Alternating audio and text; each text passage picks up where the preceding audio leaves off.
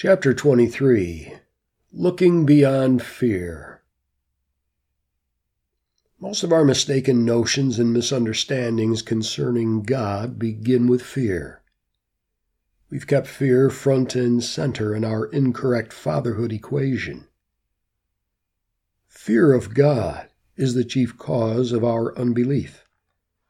More than any other single factor, it keeps us from knowing the Father intimately. After the cross, fear is to be no more.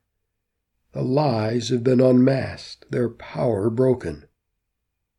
Paul wrote to Timothy, "God has not given us a spirit of fear." He is not a father to be hidden from, run from, or feared.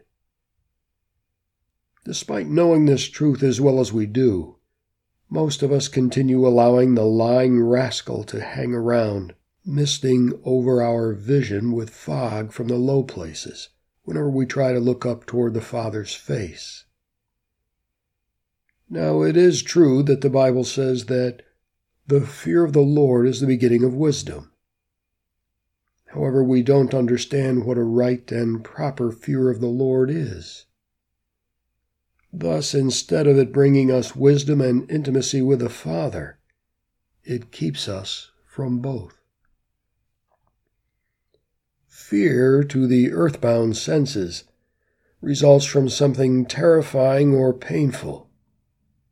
Fear of God, as felt by most, fills us with a gnawing sense that He is waiting to pounce when we do wrong. Punishment is the inevitable result.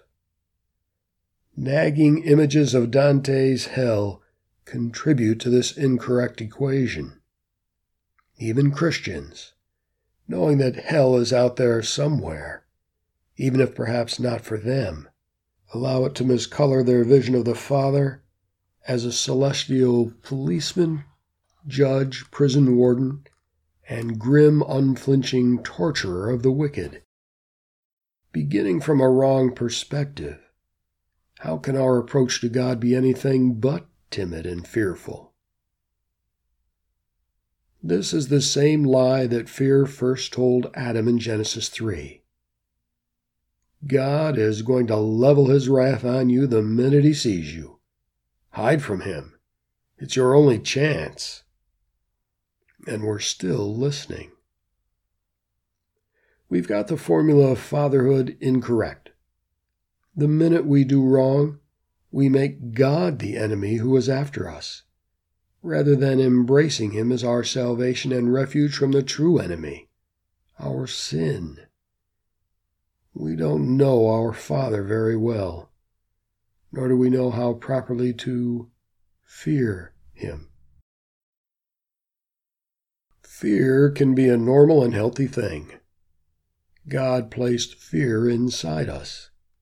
He put it there for our protection. Before he can swim, a child's natural fear of the water protects him from drowning. But once he has learned to swim, that fear is replaced by the capacity to fully enjoy the water, along with a respect for it. He knows, appreciates, and understands the water, its power, even its danger. But he is no longer frightened of it, nor afraid to venture near it. In the absence of any other response to God, fear is a useful place to begin. Fear is rudimentary, a beginning, a response of childhood, but something that is cast aside when spiritual adulthood comes. Fear of punishment is likewise a response of spiritual childhood, useful for training as far as it goes, but unable to guide you more than a step or two along the path. The fear of God is the beginning of wisdom. Better to fear God than ignore Him. Disobeying God indeed does bring fearsome consequences.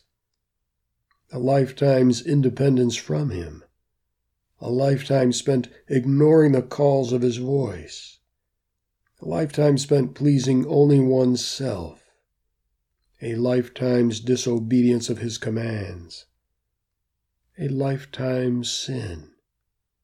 We do well to tremble at the consequences of such foolishness. What we need to fear, however, is the consequences of sin, not the Father who can rescue us from that sin altogether. Adam's initial response was correct. He had sinned. He did well to fear. The fear, however, ought to have been directed at his disobedience and what it indicated about his own heart, not toward the Father. Given what he had done, his Father was his only refuge from what was inside him. His own rebellion was the enemy, not God. Hell awaits those who persist in ignoring God. But they should not fear their Father. He is their salvation. There are two kinds of fear, God's and the devil's. The fear that properly encourages us toward relationship with our Father is the fear of Genesis 2, a fear established by God's design, the loving awe with which we are to honor, respect, and obey Him. Such fear is indeed the beginning of wisdom. Obey me, says our Father, so that you will know life. Walk with me, and all I have made is yours. Genesis 3 fear, on the other hand, came not from the loving Father's heart, but from the twisted and prideful heart of the enemy. Hide from him, says the lie. If he finds you, he will kill you.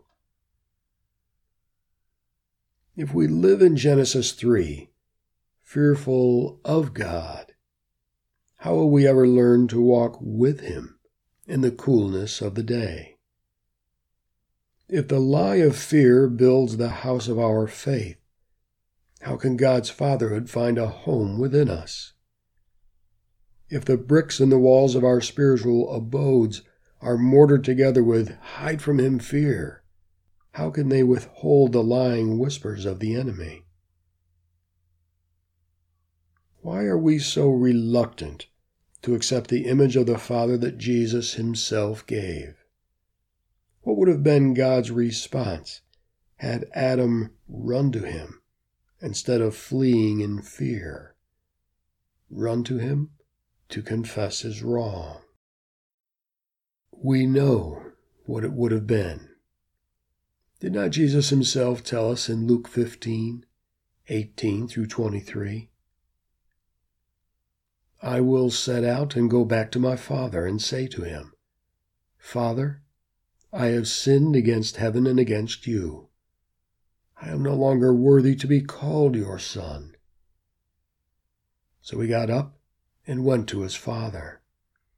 But while he was still a long way off, his father saw him and was filled with compassion for him. He ran to his son, threw his arms around him, and kissed him. But the father said to his servants, Quick, bring the best robe and put it on him. Put a ring on his finger and sandals on his feet. Bring the fattened calf and kill it. Let's have a feast and celebrate. Fear is only the beginning of wisdom. O God our Father, why are we so hesitant to accept you as Jesus described you? Open our eyes to see the exuberant and unreserved love of your fatherhood. Let us fear our sin, but never you, and may that fear send us running straight into your loving arms.